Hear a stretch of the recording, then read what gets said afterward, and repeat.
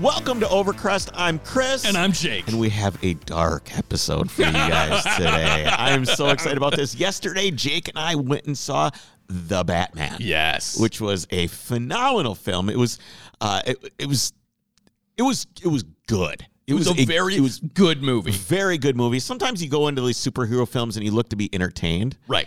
But I was entertained, but I was also enthralled. I really enjoyed the depth of the movie, the depth of the characters. It was very good. Yeah. So of course, about a year ago, when we first started getting teasers for the Batman movie, I was like, oh man, I want to know everything about this Batmobile. Right. Because nobody really knew anything. So I started digging, like, who's doing this? Who's the stunt driver? Who's building this thing? And I got a hold of Rick English, who is a stunt driver. And it was about a year ago. And he's like, yo man, sorry, can't talk about anything. It's all under wraps. I'm like, all right, I am going to contact you when the movie comes out and we can nail something down. He said, great. So I emailed him last week. I said, hey, do you want to come on and talk about Batmobile and Bat stuff? Bat stuff. And he's like, absolutely. So we have Rick English coming on the podcast. And of course, I do research as always, and I hadn't really looked into him that much. I was like, oh yeah, he's a stunt driver for the Batmobile. And of course, the other day, I'm like, I'm going to pull up this guy's IMDb, and it's ridiculous. He is like the stuntman. He really is one of the stuntmen. I mean, it is crazy. Like, he's done, just a quick list. These are things, this is small list. No Time to Die, Casino Royale, Skyfall, Spectre, multiple Fast and the Furious films, Inception, one of my favorite movies, 28 Weeks Later, a zombie movie. Yep. I love that movie. Sunshine, which is kind of an obscure movie. Sci-fi, one of my favorite movies. Bourne Ultimatum, National Treasure with Nicolas Cage. He mentioned Nick Cage on another movie, too, in the interview. Yeah, Ghost Rider, he's stunt double for Nicolas Cage. World War Z, he was a stunt double for Brad Pitt. Thor, Edge of Tomorrow. Mission Impossible. Mission Impossible. He mentioned a few Mission Impossibles. Captain America. It's in Marvel, DC, multiple Batmans. It is crazy. Yeah, and he worked on all the Nolan Batmans too. He did. And obviously he's got a connection with Nolan with Inception. Yep. Which we talk about some other movies. Oh, he said he worked on Tenet, didn't he? No, he did not work on Tenet. Yeah, he said he fell asleep during Tenet, or he didn't have the attention span. Because there's a chase scene in that's really, really good. So we're here to talk to him about Batman, but then of course I looked up his IMDb, and we're gonna have to talk about his career a little bit, and we get into that as well. The Batmobile in this movie, it is quite special. They built 4 of them. It's tough to understand. He says what the motor is, and nobody has known what the motor is until now. You'll be able to hear what motor's in this thing. Because people are like Triton V10. Well, what you see is a prop motor. You see the prop motor. So nobody knows what it is. So we will find out what's in it, what the transmission is, which is super interesting, how it was built, how big it is. It's this crazy vehicle. We talk about the motorcycles. One of them has a Tesla drivetrain, which I found really, really interesting. You have a quote here about the Batmobile. Do you want to read that of the conception I found of it? this. Okay, so Matt Reeves is the director. He says it has to make an appearance out of the shadows to intimidate. So I thought of it almost like Stephen King's Christine. I like the idea of the car itself as a horror figure, making an animalistic appearance to really scare the hell out of the people Batman's pursuing. Yeah, he also production designer James Chinlund, who's basically designed the Batmobile, says it needed to be it was meant to intimidate. It had to be like a monster. And there was, I read a bunch of interviews about it and stuff like that. They made it breathe, which I'm going to go back and look at it. But when the jet engine fires up, you can see like the front of the car, like fire underneath. Yes, I noticed that. And they made it breathe. So it's like, it's a living thing. And I think for me, this is my favorite Batmobile because it looks like something that Bruce Wayne could have built. And that is alluded to in the film. It is. And it's up on the hoist, and there's a motor completely disassembled with a crankshaft and valve springs all scattered out on the table, which is really, really cool. Super interesting movie. I hope everybody has seen it. If you haven't seen it, make sure that you do. If you listen to this episode and don't want to go see it, I don't know what's wrong with you. Before we get into our interview with Rick, what have you got for us? Yeah, let's take a moment to talk about our sponsor, Petrolbox. Petrolbox is a monthly service made specifically for the automotive enthusiast. Each month, they carefully select items including tools, detailing supplies, apparel, garage gear, stickers, and publications to be sent right there to your doorstep.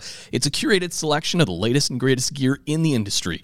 There are actually 2 different levels of subscription to choose from. The Petrolbox Basic costs less than $20 a month, while the Petrolbox Premium gets you even more gear for $39.95 a month. Check them out at mypetrolbox.com and be sure to use the code OVERCREST at checkout to get $6 off your first month. What do you think's more iconic, the Batman or the Batmobile?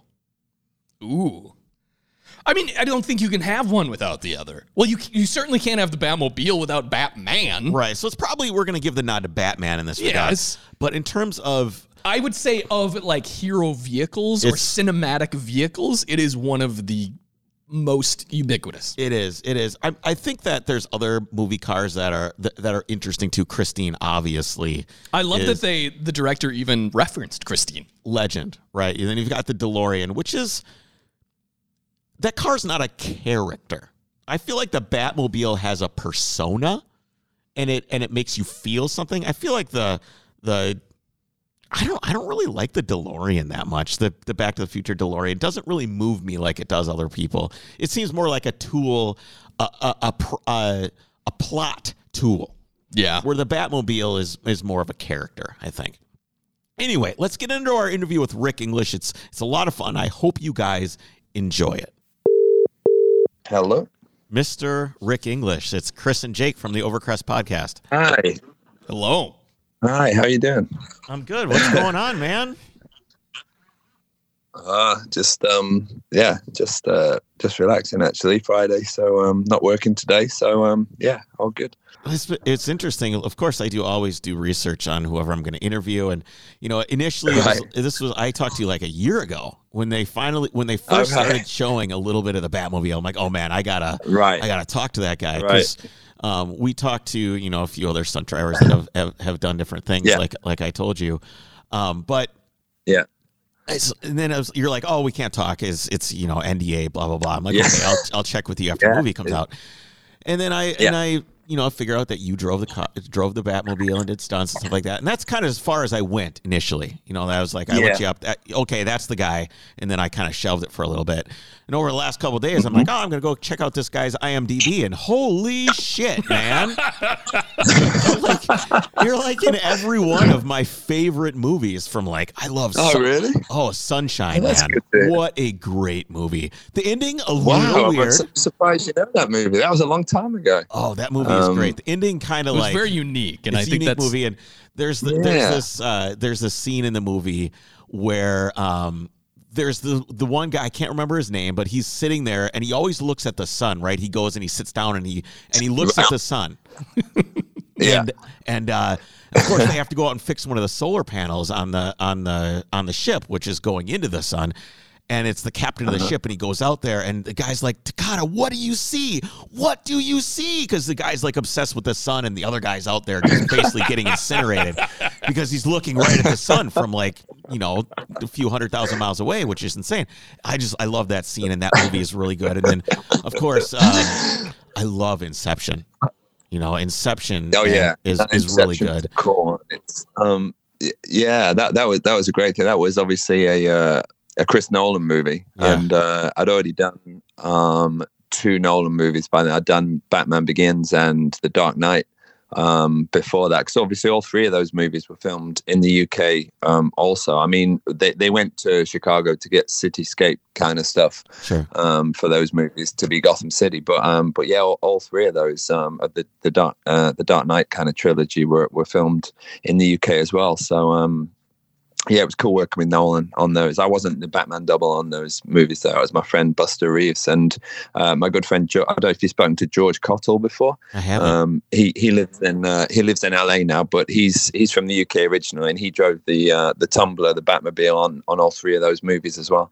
He coordinates stunts now and stuff. And he just did Tenet actually. He's had quite a good relationship with Chris Nolan since those days. You know, that movie is the driving scene in that movie is crazy. Well, especially when you watch it in reverse as it's presented. That is an incredible driving scene. I'll have to watch it properly. I only watched it at the cinema and I was kind of tired and I didn't really pay attention. But I'll have to watch it. That's a pay attention kind of movie. I know. I'm terrible. I've got the worst attention deficit disorder. I sit still for about 20 minutes and then I want to run out and do something. So yeah. Well, the only other I think the only other stunt driver you maybe have heard of that we talked to was Buddy Hooker. And he did Death Proof. He drove? I don't know if you've seen Death Proof. He drove the Chevy Nova in Death Proof, and he actually owns. I haven't. I know about Death Proof. That's that's Mike. No, is it Michael Douglas? Is it? No. I'm Kirk Douglas. Yep. No, Kirk Douglas. Is it? What's the? That's not right. The guy with Goldie Hawn, right? Oh boy, I gotta look now. Our movie knowledge is pretty awesome this evening, to be honest. Oh man, who is it? I'm looking. I'll keep it going while he's struggling over there. We also talked to a pretty popular female stunt driver, Susan Perkheister, who is in LA and has done a lot of doubling for action stars and women in lead roles. Oh, that's cool. I know her through social media. Really, we kind of flick messages back and forth through social media because I knew she's into bikes as well, and she rides at the Day in the Dirt and stuff, which I've been over to a couple of times in the US and met up with a few guys over there and everything when we can. So that's really cool. Yeah, Kurt Russell. Yeah, Kurt Russell. That was it. Russell. That's right. Good grief, man. Good grief. Yeah, Kurt Russell plays Stuntman Mike. He's a stuntman in the movie, in the thing, and he obviously picks up a girl at the bar, and he puts her on a milk crate. Oh, in the car. In the car. There's no passenger take her for a ride, give her a ride home. And basically just drives the shit out of the car and kills her as she pinballs around inside the car. And then, of course, Zoe Bell goes and they go find her, right? And they have this white Dodge Challenger, and they go Zoe find Bell him. Thing that. Oh yeah, it's the Zoe Bell thing, obviously. Yeah. Because obviously she's a Kiwi stunt girl who Tarantino kind of picked up and gave her these roles and stuff after the Kill Bill stuff. So her scenes are cool too, where she's on top of the hood with the straps. There's that whole the Death Proof is fantastic for stunts. It's really, really interesting movie. I find it interesting. You also did I think all of the most recent Bond movies as well. No Time to Die, Casino Royale, Skyfall, Spectre. Yeah. The only one I didn't do was Quantum of Solace. Right. Well, I didn't really like that movie anyway. Daniel Craig. That's what I said. I was like, that was the worst one. It must be because I didn't do it. Exactly. I did. I did kind of general stunts on those movies, and then I was riding motorcycles and a little bit of driving on No Time to Die. A couple of years ago now. I want to say it's 3 years ago, maybe. Yep. It's just gone quick. The last 2 years, obviously, for everybody, just disappeared. And we were on the Vengeance movie for 18 months, pretty much, including a 4 or 5 month shutdown for the COVID thing. So before that, I was on No Time to Die, and that was pretty fun. That was some pretty crazy vehicle sequences on there, some pretty rough terrain. We went up to Scotland and filmed some stuff up there that was doubling for Norway. And then we went out to Matera in Italy, and that was just super slippery, hundreds of year old, thousands of year old polished rock floors everywhere. And we ended up spraying, I don't remember how many tens of thousands of gallons of Coca-Cola all over the streets to try and get some grip on. Seriously? Literally, that's exactly what they ended up doing. I've seen it done before on a small scale. Even when we did Skyfall, and there's a bike chase through the old bazaar in there. Like they ride on the rooftops and then crash through the window of the bazaar into the marketplace. Yeah. And all those floors were super slippery. So we sprayed, a small amount of Coca-Cola on the floor there, and it goes super sticky, and gives you some grip on there. And then, they did it on a huge scale on the streets in Italy to get some grips, even for the cars. The Aston Martin was struggling around there as well for grip. And we had this quad bike with a big sprayer mounted on the back of it that was just literally running up and down the street and spraying the streets in Coca-Cola. So this is an old industry trick, but this was. Yeah. Do you think this is the largest scale they'd ever done it on? I think it probably is as well. I'm not sure if it has to be a certain make. I'm not sure if it has to be official, like Coca-Cola brand. Is it Pepsi or Coca-Cola? What's like? How do you get that much Coca-Cola? Like the old. Maybe we should do like the old blindfold tests and see if I can tell the difference in grip. Yeah, just between. Well, before you said that, I was just imagining you licking the road and just being like, "Yeah, this is definitely." Yeah, maybe not that. I don't drink that stuff, but yeah.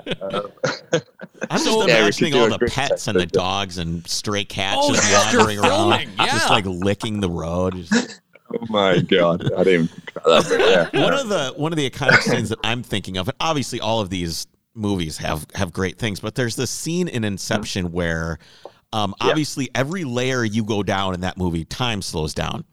And there's this scene, and I don't know if you had anything to do with this one, but they're driving the white van, right? They're driving the white van. The white panel van, and they're running from in the gunfight.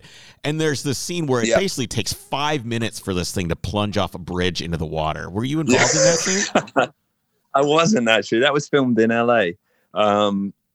And I was actually on that movie. I was on pretty much the whole run of the movie, but I was more involved in the physical side of it. So when that van comes off of there and we go into zero gravity, it's me that actually fights with Joseph Gordon-Levitt in the corridor in the zero gravity whilst that van's falling. That's me fighting Joseph on there. So that was... Yeah, I was going to say, I remember seeing some sort of behind the scenes of how that was filmed with the big rotating hallway. So that was the rotating hallway. So that's when the van's tumbling. So when the van's tumbling, barrel rolling down the bank, that's my friend Marvin. He's another stunt guy. He was fighting Joseph in the rotating corridor, and then as it goes off the bridge, then I'm kind of floating around in this corridor and hiding behind a hostess trolley thing. And then we have a big fight and he ends up choking me out and everything. And I'm left floating in the middle of the corridor. And then he kind of goes and rescues all his friends and stuff. But it was amazing rigs that they had on that movie. I mean, Chris Corbould was a special effects designer on there, and it was, like you say, a huge full scale hallway that rotated inside this big steel chassis, and then to do the floating sequence, we had like a full hallway as well. 100 foot long hallway that was then tipped up onto its end. And we floated on wires in there. It was a pretty crazy thing. It's well worth watching that behind the scenes. Actually, how is that conceived? Does someone go, okay? That's Chris Nolan. Okay, so Chris Nolan basically says, I need. So in his mind, he designed this scene where the time slows down, the van, the gravity, and he's like, all right, you guys need to figure out how to make this happen.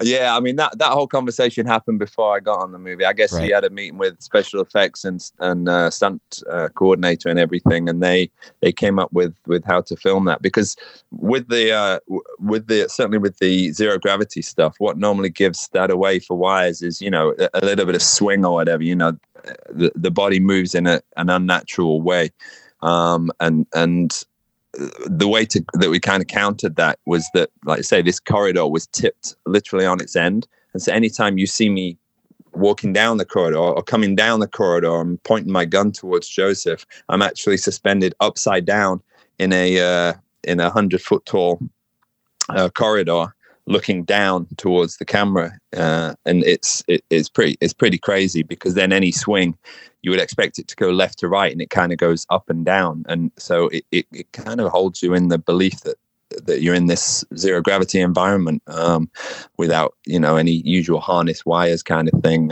pulling you out of that and back into reality. Did that mess with your head pretty at all? properly done. Yeah. Yeah, I mean, it had to it had to just screw your brain up as your brain's trying to understand what's going on.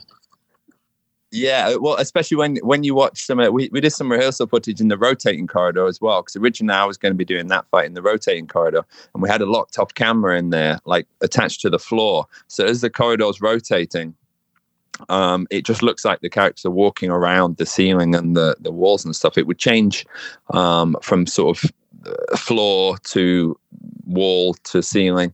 I think it was every 2 seconds or something it would change. It went pretty quick at the top speed, and so you were trying to make sure you didn't get hooked up on this thing and end up accidentally on the ceiling, because you'd then fall to the floor. But when you watched it back, it just looked crazy, because you saw these these people walking around the walls, and that's the way it kind of appeared in the movie. It was pretty crazy. Yeah, it's one of my favorite films. It's really cool that you've been involved in that one. Yeah, it was very cleverly done.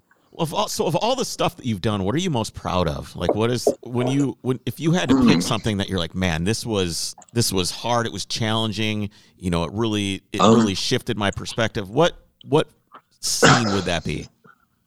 It's a good question. To be honest, I don't know what I would have answered until the Batman just came out. Have you seen the movie? Yeah, we saw it yesterday. Just saw it yesterday. So you saw it yesterday? Okay, cool. Yeah. So, that was probably the toughest, sort of physically toughest shoot I've ever done. It was so long and it was so absolutely intense.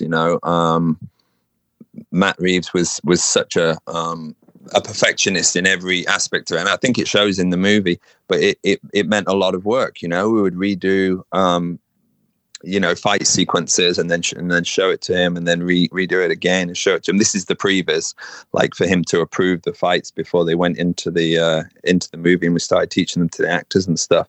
And that was a long process, and it was exhausting. And then along with the long filming schedule, and I was lucky enough to be involved in everything. I managed to ride the motorcycle, to drive the car, do the fights, wires, explosions, everything on the movie I was involved with. And so it was really a tough thing for me. And I was pleased that it came out actually as a good movie, because before that I did a movie called Ghost Rider about 12 years ago, doubling Nick Cage, and the sequel to Ghost Rider. And I wasn't so pleased the way the movie came out, but it was one of the best experiences I ever had. I love working with Nick, and we had we had a great time on that movie, and I got to ride motorcycles, do fights, drive cars, do vehicle transfers, do fights on vehicles, wire work, and everything. And it was a great experience for me. But the end product wasn't quite what I was expecting with it. Whereas with the Batman, I thought it came out as a good movie, not just a typical superhero movie. It was something a little bit more special than that. Yeah, you've done Marvel movies. It seems like the DC stuff has a different vibe, different feel to it when you look at Joker, Batman, and stuff like that. Yeah, I think the last couple of DC movies have started moving more into a reality. I mean, there's a couple of different universes going on in DC, it seems like, at the moment. So there's the stuff that they have with the Snyder kind of world and those characters, and I think they're still very much there. And then with the Joker, that was a completely different kind of world and a different vibe. And when I went for the meeting with the stunt coordinator on this Batman movie, he showed me the concept art for the car and for the bike and stuff, and it really sold it to me. I knew that this was not just going to be a typical comic book movie, but it was going to be more grounded in real life with some super cool kind of retro-looking vehicles. And I thought they were bringing a really cool vibe to it. So it was going to be something a little bit different. And it really sold it to me, to be honest. Yeah, if you look at two things that I noticed, three things. Number one, I just want to touch on the detail that you talked about with the detail oriented and making sure everything was perfect. One thing that stuck out to me in the movie, just commenting on that quick before we move on, is that I could tell every single thing in that movie was purposefully done. Everything. Yeah. From the fonts, the scenes, the lighting, the just even like the little pictures on the window of the stores. Every single thing was really thought out. And that is incredibly hard to do. I've made a few films and stuff like that, and I can't imagine the pressure of having to know I have complete control over everything that everyone is seeing. That's a huge responsibility. It's massive. They did a great job. Yeah, I mean, it was a massive project for Matt to undertake. I think it consumed his life for quite a while, and I'm just glad it's all kind of worked out for him because it must have been literally day and night for years, to get those details in. And he's obviously a very smart guy. I wouldn't know where to start with half of this stuff. And that's what I was thinking too. Just the brain power needed to do it. It's not for me. It's not for humans. And he talked about like the down to earth of the car and stuff like that. And if you look at the costume, you look at the bike, you look at the car, it's all something that could. I mean, the jet engine thing may be a little far fetched for real life, but all this stuff, the costume looks like Bruce Wayne made it. It's like you can see the mask. It's hand stitched.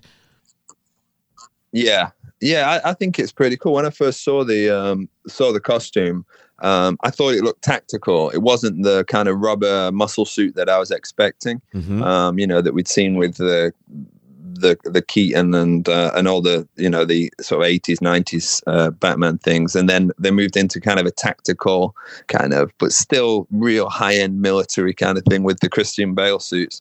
And then this one just seemed practical and functional, and it was like ballistic fibers, and it was kind of all business kind of thing. And I thought it looked pretty cool. I thought it looked pretty military and pretty tactical, and I liked it. I thought it was a different take on it, and it was meant to be like a year 2 thing anyway. It's quite early on in the Batman life, so I thought it fitted with that.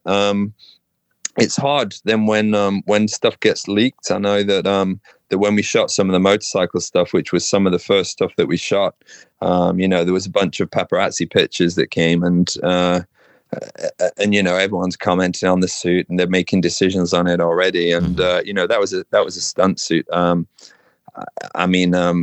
didn't have the cape because we can't really ride the bike in the cape, and so the cape was added afterwards in post. Yeah, kind of dangerous. That's probably the biggest amount of CG in this. What's that? Yeah, bikes and capes definitely don't go together. I commented that to Chris during the movie. I go, that is actually quite dangerous as someone who rides. Yeah, it's very dangerous. Yeah, I've had it on a bunch of movies, and capes and back wheels and chains don't really go together very well. It's a recipe for disaster. Capes don't really go well with anything, actually. I think is it The Incredibles movie or something? Yes. One of the characters comments that that they shouldn't really have capes. It's not a practical thing, but obviously in this movie they made it a practical. Something that he could use, and there was a reason for having the cape and stuff.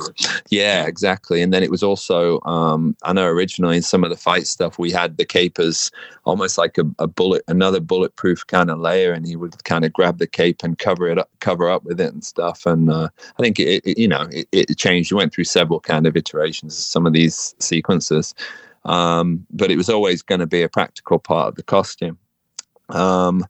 But yeah, I know that a lot of people commented the fact they didn't like there was no cape on it, and then the first cowl that we were kind of papped wearing had eyes in it. It had like lenses in it, and we were filming up in Scotland, and it was sideways snow for half of the day and everything, and these things were fogging up, and it was an absolute nightmare. And it also had like a skull cap inside, like a carbon fiber skull cap, just in case we bailed off the bike or anything. And so it was literally like a stunt helmet with eye protection and stuff that was never going to appear in the movie, but immediately all the Batman fans jumped on it and said, I hate the lenses in it, I hate the shape of the cowl and everything. And obviously that stuff's fixed in post. And to be honest, all that stuff's pretty dark and stuff anyway. And it's kind of headlights moving through a graveyard and all that kind of sequence. So it didn't really matter, but it meant that people had kind of judged stuff before it was, before it was seen on the screen at all. And it's a shame that happened. No, but I don't think it really had an effect on the final outcome. Everybody, once they finally see it, sure. I'm an idiot. That was just, people are just trying to capitalize on things. And if they can have a negative opinion about something, if they think that'll get them clicks, they'll do it. And it definitely does. For sure. It's the same as when the people first saw the car as well. They're like, it's just a Camaro. It's just if they'd have actually seen the scale of this thing and the size of it, it's literally twice the size of a Camaro. It's got those kind of vibes with it. It's got the muscle car kind of front end, especially with it, and then like a trophy truck kind of rear end and everything. But when people saw it, it was he just drives a Camaro. It's like, bro. And it was so much more than that. But I think we even sold people on the car now after seeing the movie. I thought it looked great in there. So I don't know what you guys. It's cool because when you think of the Batmobile, it is one of the most iconic Hollywood cars of all time. If not, I mean, I guess you've got Kit, from Knight Rider and stuff like that. That's DeLorean from Back to the Future. The DeLorean Back to the Future. But then the Batmobile's right there. It is right there, and I would put it above because it's been conceived so many times in so many different ways by so many different brilliant people and driven and been in it's over like 60 years, right? I mean, 60, and I think most people would recognize every version of it, and every version of it has kind of been recognizable in its own right from the first TV series. Right. Car is still very recognizable. If you saw that driving down the street, you'd know exactly what it was, with the little windshields and stuff over the front and the even if you've never seen the show, you would be able to be like, oh, that must be a Batmobile. You just know. It's like that. Do you remember the first time when someone called you and told you that you were gonna, or asked you to be involved with this, where you were like, oh my God, the Batmobile, this is great. Well, I mean, like I say, the first time I saw it was when I went in for the meeting. But I originally thought, because the way it normally happens is it's not normally the same guy driving the Batmobile that's involved with the physical doubling of the character as well. When they did the Chris Nolan movies, like I say, George Cottle was the one that drove the Batmobile. It was Buster Reeves that doubled for Christian in everything else, and then it was a different guy riding the motorcycle as well. So it wasn't until I went for the first meeting that I realized that I was going to get a chance to do a bit of everything on this movie, and that really sold it to me as well. I love doing it. I love doing everything. I love the fighting. I love the physical stunts, but motorcycles and cars are my real passion, especially these days. So let's clarify. What did you do in this movie? Just specifically, when I watch this movie, when am I seeing you? just so I know. I mean, the fighting is a mixture of myself and Rob, and same with all the physical kind of elements of the character, a mixture of myself and Rob. To be honest, I wouldn't even know whose takes ended up in which movie. Rob was really good at training, and his fighting was good. I know there's a lot of behind the scenes stuff that's come on that have shown people that he did, despite what he said in the press about not training and just drinking wine every day. He was in the gym every day. Believe me, I saw him in there every day. He had a trainer, and then we trained super hard. He was like the most committed I've ever seen any actor, and he did an amazing job and did a lot of the physical stuff.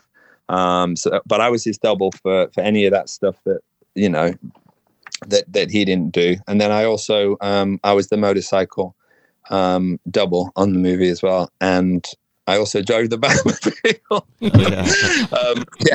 All right, now be honest with me. So this is the first thing I would do. Okay, if I was in my Hollywood trailer and in makeup and they're putting the costume on me, I would have said, all right, now everybody out. Once I was ready to go, I would have said, everybody right out of the trailer, and I would have went and looked in the mirror, and I would have been like, I am the Batman.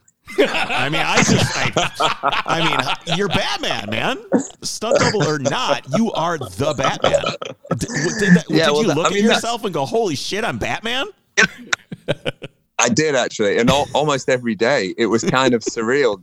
Like you say, sitting in the trailer and just catching a glimpse of yourself in the mirror and going, I'm really here, and this is really happening. It's a really bizarre thing. Yeah, I don't know if I ever actually said the words in the mirror. I definitely should have done that. But yeah, it's it was a pretty cool thing and pretty iconic, and even on set as well. To be sitting in the Batmobile and just look around and go, we're filming a car chase right now, and I am sitting in the Batmobile. It was just, crazy. I could have never dreamt that when I first got started, and I'm so grateful for everything and the opportunity of being on this movie. Yeah, it was amazing, and it's such a dark and moody film. And one thing, Rick, you mentioned you're a big car and motorcycle guy, and I am as well. And one of the first things I do during the film is I try to identify, like, oh, what kind of bike is that? What kind of car is that? Yeah. And I was able to pick out that Zoe's character's bike was a BMW for sure. But I could not for the life of me in those scenes figure out what Batman was riding. That's because it's literally built from the ground up. A lot of people have tried to identify that bike, and they can't because it was designed, it was specifically designed for the movie. I haven't really talked about this at all to anybody yet. I mean, the movie only came out like a week ago, and or whatever it was, 2 weeks ago, and so I haven't really had a chance to talk to anybody about this. But yeah, that was a fully custom motorcycle. So it was hard work to ride. I've got to be honest. It was never really meant to appear in the movie that much. It was just going to kind of be in the workshop and stuff, and then possibly at the end it was just going to get ridden out of there. And so it didn't get a lot of kind of development in the actual riding of it. It wasn't designed specifically for a chase or anything like that. So it was pretty hard work to ride, and it was it was probably the most difficult thing I've ever ridden. Let's just say. It's funny you mentioned that, because so the front is clearly kind of a cafe racer modified style, and then the rear, especially the last scene where he's riding along with Zoe's character, I noticed just how wide that rear contact patch was. Yeah, it's a thick boy. That thing is. I think we met when they first showed me a model of the bike and said, it's only got to ride away in a straight line. It should be cool. And I looked at this thing, and the foot pegs were so high and the seat was so tall, and the whole thing was kind of very, very straight. The designer liked very straight lines. So if you look at like the side profile of the bike, then you'll see that like the tail unit and the seat and the tank and the bars all line up together like in a complete straight line. And aesthetically, that's what they liked. But for me, it always felt like I was sitting on top of the motorcycle. I was never part of it, and it was really not that comfortable to ride. And I think we measured the footrests, and they were like 85 centimeters apart as well. And I was like, damn, I better keep up my stretching. This thing's really wide. Like, my legs are really wide apart, and I'm nearly 6'2", and I was on real tiptoes trying to touch the floor on that thing as well. So it was a challenge for sure. It was, like I say, it was one of those things that was just not a throwaway thing in the movie, but it wasn't sort of fully featured in the movie. We actually rode the Drifter motorcycle a lot more than that one, and that was a lot of fun. Do you know what that bike was? You're talking from the Nolan movies. No, the Drifter motorcycle, the Bruce Wayne motorcycle when when he's not Batman, where he's just got the helmet on with the backpack. Exactly. Yeah, exactly. Okay. Yeah. You don't know what that bike was? I don't. I think that was a Honda CB750 cafe racer. And that was a lot of fun to ride. It was loud as anything. It had these like straight through pipes on it, and it was obnoxiously loud, but really fun to ride. It had quite kind of skinny profile rear tire on there that meant you could light it up really easy. And we had a lot of fun on that bike. that one was a lot of fun to ride, and it featured a little bit more in the movie than the other one. But yeah, you're completely right about the Catwoman bike. That was a R90, BMW R90 with the Boxer engine there. It's quite recognizable. Yep. That engine's been around for a long time, eh? So yeah, that was a lot of fun. And yeah, my friend Sarah Lazito, who's a French stunt rider, one of the top girls in the world, she rode that motorcycle and did the drift with it and everything.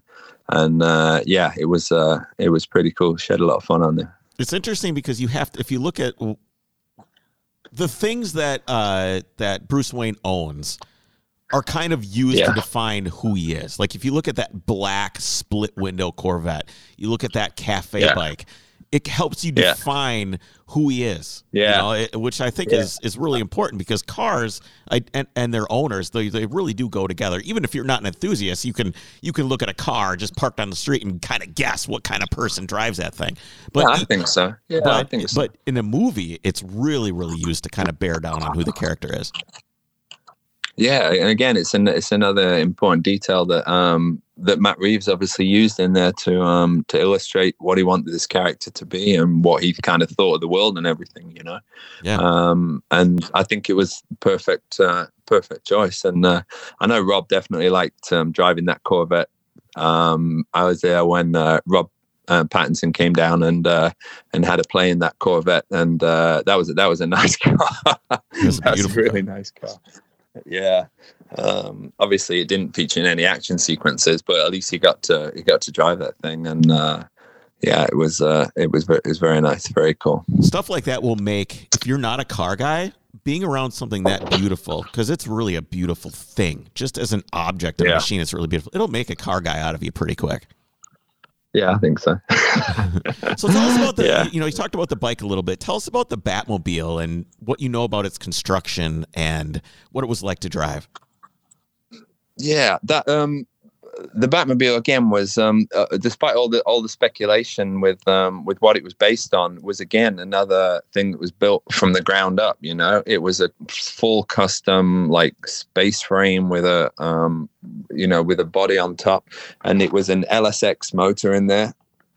We had a couple unique of because versions. Usually they build something off a Cavalier, right? I mean, Hollywood owns like 1 million Chevy Cavaliers and like just the crappiest Fieros and everything, and they build things off of that. It's unique to build something from the ground up like this. I think so. Yeah, I think I think it was something really special, and the guys that built it, it was Dom Tui and the special effects team that ended up building the car, and they did a great job with it. They built a few different versions. We had, I mean, it kind of evolved as we got going due to time constraints and stuff. It was when we shot the first part of the chase, which was the part where it was kind of shot in chronological order, actually. So it was the part where we leave the Penguin's warehouse and all that stuff. It was a different car to what it was when we finished the chase with all the highway stuff. Literally, it was it was brand new. It hadn't undergone as much testing as we'd have liked. There were a few kind of little problems that we had with it. The big problem, I mean, if you look at how long a car company would take to build and develop and test and refine a car, it would be years, you know. And this thing got built, and we took it out for some testing, and it was great right out the workshop. But it ended up showing up some faults because of how big it was and everything. We had, the power steering pump wasn't quite up to the job. So sometimes if you were braking too much into a corner, the steering would really tighten up on you, and it was quite scary. Well, there's some big tires on that thing. Flip of gas to get some steering back. Sorry. No, there's big tires on that thing, so the power steering pump isn't up to the job. You're in trouble. Were huge on that thing, and then that caused problems with the differential and everything. You know, it was all a whole deal of working those things out, and then we had clutches blowing on it. And everything, and it was a whole deal working these things out, and we had to work it out as we were filming, kind of thing. You know, we'd blow clutches out on it, and then they'd replace it. We'd get upgrades in, we'd test them out, and then it was kind of evolving as we went along. And what actually happened was that I think it was like 2 or 3 months into the shooting of the movie, we ended up shutting down for the COVID thing for like 4 or 5 months, and then when we came back, we had like another sort of 7-8 weeks of prep with the car again, and so it really gave us a chance to refine a lot of things and get a lot of parts that we'd needed from the start. And by the time we got to shoot the actual chase, the car was awesome. It was like a race car. We had switchable 2-wheel drive and 4-wheel drive in that thing. We originally had like a sequential gearbox in it, and then we changed it to an H pattern gearbox in the end. It was just much easier for myself as a driver to know when it had engaged the gear, because we ended up having a lot of neutrals and stuff with the sequential and everything, and it caused a few problems. And so yeah, we went to an H pattern box, and it was a fully just a manual car, and it was literally stripped out like a full race car. It was amazing fun to drive, just so powerful, and the noise was just it was something else. I think they had to use the actual noise in the movie. It was so amazing. That thing sounded awesome. Obviously, I guess they added the noise of the jet over the top of that, but the actual engine was just it sounded awesome. So there was 4 of these Batmobiles, I guess, from what I could read, and one of them had a Tesla drivetrain in it, right? That's right. Yeah. What was the reasoning behind that? I think I heard a couple of different stories about this, but originally when we shot some of the stuff at the Penguins place where they were loading up the cars and stuff before we embarked on the car chase, I know that was shot at an old oil refinery. And apparently they'd originally said we couldn't have any petrol vehicles there and stuff, and they built this Tesla. But then also that was also built as the hero car, that had the hero interior. That's where they were going to do any of the actor shots and stuff, because it was literally like an automatic, a stop pedal and a go pedal, like any kind of automatic electric car. And that's the one that Rob drove and everything, and had a lot of fun in. It was still a lot of fun, I've got to be honest. It was still fast and it was still responsive and everything. And we used it for quite a lot of shots, even in the chase, the electric car, depending on what was mounted at the time, because there was a lot of switching of camera rigs. A lot of I don't know if you noticed in the chase, but most of the shots, the cameras were actually mounted to vehicles. Yep. It wasn't like there was a lot of external shots on, tripods or drones or, cranes or any of these things. It was to try and keep you in the chase, I guess. It was all kind of connected to the vehicles, and it gave it kind of a unique look, I thought. But that meant that there was a lot of prep time where they were attaching cameras to vehicles. So then we had to use one of the other vehicles for what we were shooting at the time while they were prepping the next one. It kind of dictated that a little bit. So we drove all of them a fair amount, to be honest, and they all had their own strengths and weaknesses, let's say. I can imagine how loud that thing was, because when I look at it, the turbo inlet's right next to your head, and Is that engine in the rear what's running, or is it the front? Is there an engine in the front, or the engine's in the front? Yeah, okay. So the rear one is a display motor, but right. Okay. But also inside the car, although the car's huge, it's like nearly 8 feet wide. There's no space in there whatsoever. I mean, I don't know if you noticed, but the doors don't open on that thing, so you have to kind of Dukes of Hazzard in and out of it, which isn't the easiest when you've got a cowl and cape and all that stuff on. I would love to see a video of Batman struggling to get out of the Batmobile. You really would not. You just really like would not. Falling out of the window. Catching your ears on the Penguin. I'll be right on the there. Window in the way. I'll be there in a minute. Stay upside down in your car. I got to get out of this thing. I was kind of thinking that the best way to get in it, if it was going to show us to get in, would just be to go head first, straight through the window. I think that would definitely be the best way to get into it. But no, it was quite a performance getting in and out of it, to be honest. And there was no space in that car whatsoever. I mean, there was no passenger seat in there. That area was all filled up with hydraulics and pneumatics in there that were operating various systems on the vehicle and everything. And it was so loud. I mean, when the air pressure went down on one of the systems, then the compressor would kick in, and it was literally, like you say, right next to my head. And it was just insanely loud, the whole thing. And then we didn't have any no side windows in it most of the time. no rear windows in it a lot of the time. So yeah, insanely loud. But what are the hydraulic and pneumatic systems running exactly? What are they doing in the car? It's a good question. I think originally the pneumatic systems were running the shifter.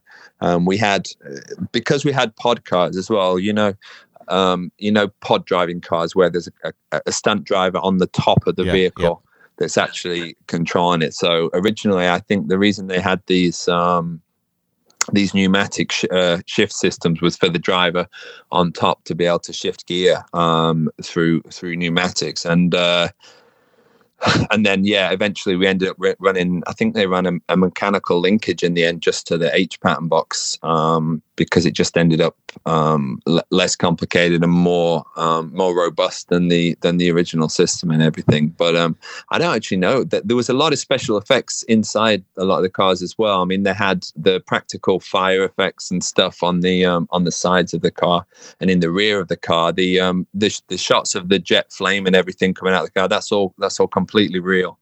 It's not necessarily driving the car forward, but it was all shot. We would drive the car. I had a little switch and a bunch of buttons and toggles in there that I could throw to throw the flames out the back and everything. It was there was a lot of stuff packed into that car. I've got to be honest. It was a pretty special thing. Yeah, it is. It really is an incredible Batmobile, and I think it's really neat that when you see it at the shop of the Batcave, it's up on a hoist, and he's got the motor out in the first scene. Valve springs, the valves are You're there. Not putting that by yourself, are you, man? What's that? I wouldn't want to put that thing in and out by myself. Oh my God! No, absolutely not. But clearly he works on it on himself. I mean, maybe Alfred helps him out a little bit. But I think it's cool that Alfred and five other guys. Yeah, I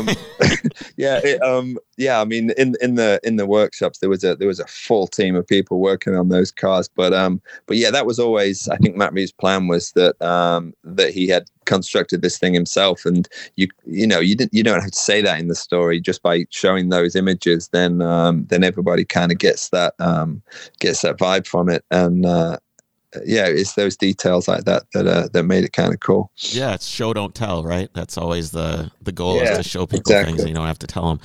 Now I'm just picturing Alfred in a tuxedo, like trying to put a transmission together. Oh my God! Yeah, they should have definitely shown that. That would have been. He comes in with his hands all dirty and just wipes them on an iron rag, and and just says, "Yeah, I got the transmission in for you. Don't worry about it. It's all good to go." I like it. It's a lot more relatable than having Wayne Industries have a military division that is being siphoned off to do the Batmobile and the Batcopter. Yeah, I mean, it's way more interesting to see that it's something that, especially since this is really early on in Bruce Wayne's like Batman career, that he's doing it. Yeah, it's secretive. It's him and just him. That's it. Yeah, I mean, how the Wayne. Well, I think it did eventually get found out, the Wayne Industries thing, but yeah, at the time that kind of made sense, and the Nolan movies were great in the fact that he did explain all stuff like that, whereas if you look at the Tim Burton ones and all that kind of era, this stuff just came from nowhere, some magical guys just created this crazy Batmobile, like the original Keaton Tim Burton movie. Yep. Batmobile just kind of came from nowhere and everybody just kind of accepted it. It was that kind of movie. But then, with the changing times, they had to kind of explain all this stuff and how to get away with that. And I think they did a good job of that in the Nolan movies. But then I think things have moved on even more, and people want something even more grounded than that, and even more believable than that, which is why it's gone even more kind of back to basics of him creating this stuff for himself. Well, if you're going to enchant an audience, one of the things that will do that for someone that's viewing a film is seeing the ultimate version of themselves, or what they would want to do, or what they could do, or what they could be. And the more that you can give people the opportunity to relate to something like that, the more they're going to be enchanted and enjoy what they're seeing and be surprised and enjoy the surprise. Yeah, exactly. It's not so removed from real life. And like you say, people can picture this for themselves and be like, wow, that would be so cool, where it doesn't seem like a billion miles away from reality for them, Yeah. Chris is going to come into the studio next week wearing a cape at this rate. Yeah, not a cape. Capes are definitely not practical. I don't think so. Certainly don't ride a motorcycle. Don't ride a motorcycle. So. I do want to. I rode a dirt bike once, but that's the only motorcycle I've ever. That's the extent of your riding. That's the. I fell off. Don't ride bikes. I fell off, so that's why I don't do it. I think Ronnie Mac wears a cape riding a dirt bike, but yeah, I'm gonna have to pass on Ronnie capes and dirt bikes. Yeah, definitely. It's not a good idea for sure. Well, dude, it's been awesome having you on the podcast. I really enjoy this. I have a feeling that there's way more we could continue to talk about with all the movies that you've done, because you've been involved with so many of my favorites. I think we'll have to stay in touch. I'd love to talk to you again sometime. Yeah, 100%. No worries. We can chat again sometime, and let me know, and I'll rewatch some stuff, because yes, some of these movies I haven't seen for sort of 10 or 15 years. You don't realize how much time goes by. I still think I'm one of the new young guys in the industry, and then I'll look back and go, wow. But definitely not. Yeah, well, that's a state of mind, right? That's a state of mind. It just depends on how much icy hot you have to wear after you're done for the day. I was actually going to ask if you were sponsored by any pain management companies or anything like that. I've got a few of that kind of companies that help me out with recovery products and stuff, to be honest. Yeah. It's got to be tough. Are you sore? A lot? You got to be sore all the time. Yeah, I mean, because anytime I'm not working, then I'm out riding, driving, fighting, training, and just trying to keep up your skills, and it takes its toll for sure. But I wouldn't have it any other way. I can't stand having time off, to be honest. The only thing I want time off for is to do more stuff. So I enjoy it. But yeah, I get sports massage as often as possible, and try and look after myself with the osteopath, and eat properly, and go to the gym and stretch and do all that stuff, just to try and prolong my career as much as I can, because I love what I do. Well, I look forward to where it goes, man. I really do. I'll be watching the credits. I'll be watching your IMDb and be like, awesome. Yep, that's Rick right there. I could tell. Awesome. Dude, I appreciate you coming on. It's been a good time. No, it's been great to speak to you. Thanks for reaching out, and hit me up anytime, and we can chat again. All right, sounds good, buddy. Thanks. We'll talk to you soon. All right, Chris. Thanks, man. Take care. See you later. Yep, take care. Cheers. Bye. Cheers. Bye. Man, what it's what an iconic role to be a part of. Right. And you don't want to take anything away from Rob. He did a great job in the movie playing Batman. He really did. He really did. It was like I've said to people, I was skeptical that Rob Pattinson would be good as Batman, but he was. Because we haven't seen him in that type of role necessarily. That's right. But especially in this movie, many people haven't seen it, but it's the way they set up this particular story of Batman and his persona. He played it so well. Yeah, he did a really, really great job of being the kind of the inception of Batman. You watch this movie and you go, wow, it's probably about... they talk a lot about the movie of he wants to change things. He wants to change society. He's been doing it for a year or two. I think it says in the movie. 2 years. So he's been Batman for 2 years in this movie.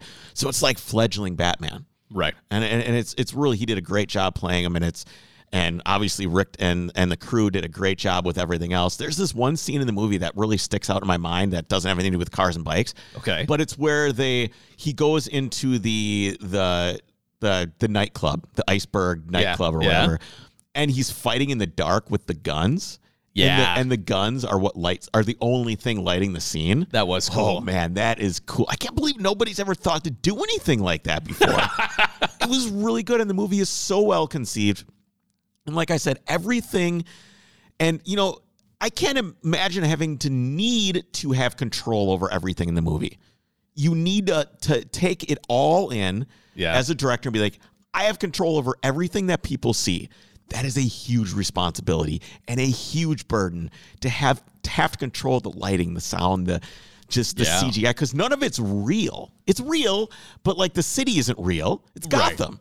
Right. When you're filming, obviously you're in London or Chicago or whatever the case may be filming, but it's all kind of conceived. You have to. Well, and they do such a good job of making everything nondescript. as well. Yes. You know what I mean? Yeah, like there's no building where you're like, oh, I know that building. Grand Central Station. Right. And even the cars and the motorcycles and, like we were talking about, it's everything's nondescript. It's all a vibe, man. Yeah, it's all a vibe. It really is. Yeah, it really is. Well, before we get onto some more chat, what have you got for us? Yeah, let's take a minute to talk about Obert Car Care. Have you ever wanted to polish or detail your vehicle but didn't know where to start? Yes. Well, Obert was research developed and tested by car care experts to bridge the gap between enthusiasts and professional grade products and remove the guesswork from polishing or detailing your vehicle. These guys are passionate with a long history of developing products, so they know firsthand what makes a good product itself. And right now, they're offering a whopping 20% off your next order at obertcarcare.com when you use the code OVERCREST. Check them out, obertcarcare.com, and use that code OVERCREST. Why do you think that the petroleum plant or whatever didn't want a combustion engine car? They afraid that the stunt car would explode? Yes. 100%. 100%. I would think that from what I've seen, Teslas explode at a pretty high frequency. Good point. I've seen far Also less not good. cars because cars don't explode. Well, stunt cars might. Yeah, but the gas tanks are fuel cells that are... I know, you're right. I think it's more likely that a Tesla is going to burst into flames than a regular car. Well, maybe, true. You know what's going to suck for criminals is when all the cop cars are electric. Because you think that a Mercury Grand Marquis or a police interceptor is quiet. Because they're quiet. Yeah. I've hid in the bushes while cop cars drive by looking for me. I've done that. And all you hear is this little whir and the rocks on the tires. Right. When it's a cop car, they're going to be able to hit like silent mode, like hit a button. Oh, is this the biggest concern for you, is how noisy the cop car is? I thought you were going to talk about like range anxiety, trying to lead them on a car chase, or like... Nah, that's not going to matter. No, but being quiet, that's what matters. It is like if you're creeping with your little spotlight looking for somebody, the quiet cop car. Because I was in the bushes, it startled me because they didn't have their lights on. And all of a sudden I just heard this crunching of the tires thing. I was stealing hood ornaments from cars. Yes, we've talked about this several times. And someone called the cops on me of somebody running around in their backyard. Yeah. Oh, man. Yeah, that's... Chris Kluwell's stunt career right there. Yeah, hiding in the bushes. Yeah. I can't imagine being able to suspend. I would be scared, to do most of this stuff. I've done some dumb things in cars, drifting up the Moki Dugway and the Burr Trail and stuff like that. But that is still pales into comparison to some of the stuff that stunt drivers do. For sure. In and out of cars. For sure. Yeah, I feel like, do you think it'd be more dangerous, the sort of hand-to-hand physical stuff? Because even in vehicles and everything else, there's some control going on. Or there is, well, you heard talking about the power steering, having the gas out of the situations. Yeah, that I suppose the power is steering bad. wasn't. But at the same time, you're still wearing a helmet and you have a full roll cage and a fireproof suit. You're not wearing a helmet. You're wearing a Batman cowl, the Batman thing. You don't have a helmet. Yeah, but he said it was carbon fiber underneath with like a visor. That was on the bikes. Oh, so yeah, there maybe was no helmet. I don't know. There might not have been. In some situations, there probably was, and they just fixed it in post. Just regardless, all of it is frightening, terrifying. It is, yeah. And kudos to the guys that do it, so we can be so entertained. It was an amazing film. I guess we'll just leave it and say, if you haven't seen the film yet, we recommend it. Yeah, and if you want to see Rick's Instagram, it's Rick Stunts. It's Rick English. If you just type that in on Instagram, you'll be able to follow him on social. We said right after the movie, what a great name for a stunt guy. Yeah, Rick English. Awesome guy. All right, we will see you guys. Do we know what's going on next week? No clue. No clue. Is it up to you? Is it my turn? I think it's your turn. I think it's you this time. It's me? Okay. Yeah, you just find something to do. You know what I miss doing? What? I miss doing like news and current events. I think we should throw that in every once in a while. Should we just do like a fun episode next month? I don't know. Next month, next year, next week? Next year? Jesus. I think that maybe once a month we could do a monthly recap of industry news and what's going on. I feel... When I'm not doing those, I'm not into the news. I don't watch. I feel like I'm disconnected. Because when we were doing those... we did talk about it last week with Joel Fetter. Okay. So you missed it, but I did it. Okay. So that was this month's one. We'll do another one next month where we can talk about that kind of stuff. There you go. And if you haven't, you should sign up for our Patreon. It is the Overcrest Drivers Club. So it's patreon.com/Overcrest. And you can get some exclusive stuff there where we talk about our projects. I actually worked on the Mercedes again a little bit, which was great. I got to do that. I got some parts in the mail for the Trooper. We should probably record a Patreon episode. I think we should. Yeah, we should do a Drivers Club episode, episode, and get that out of the way. All right, guys, we will see you next week. Until then, I will miss you too. We'll see you then. Take care.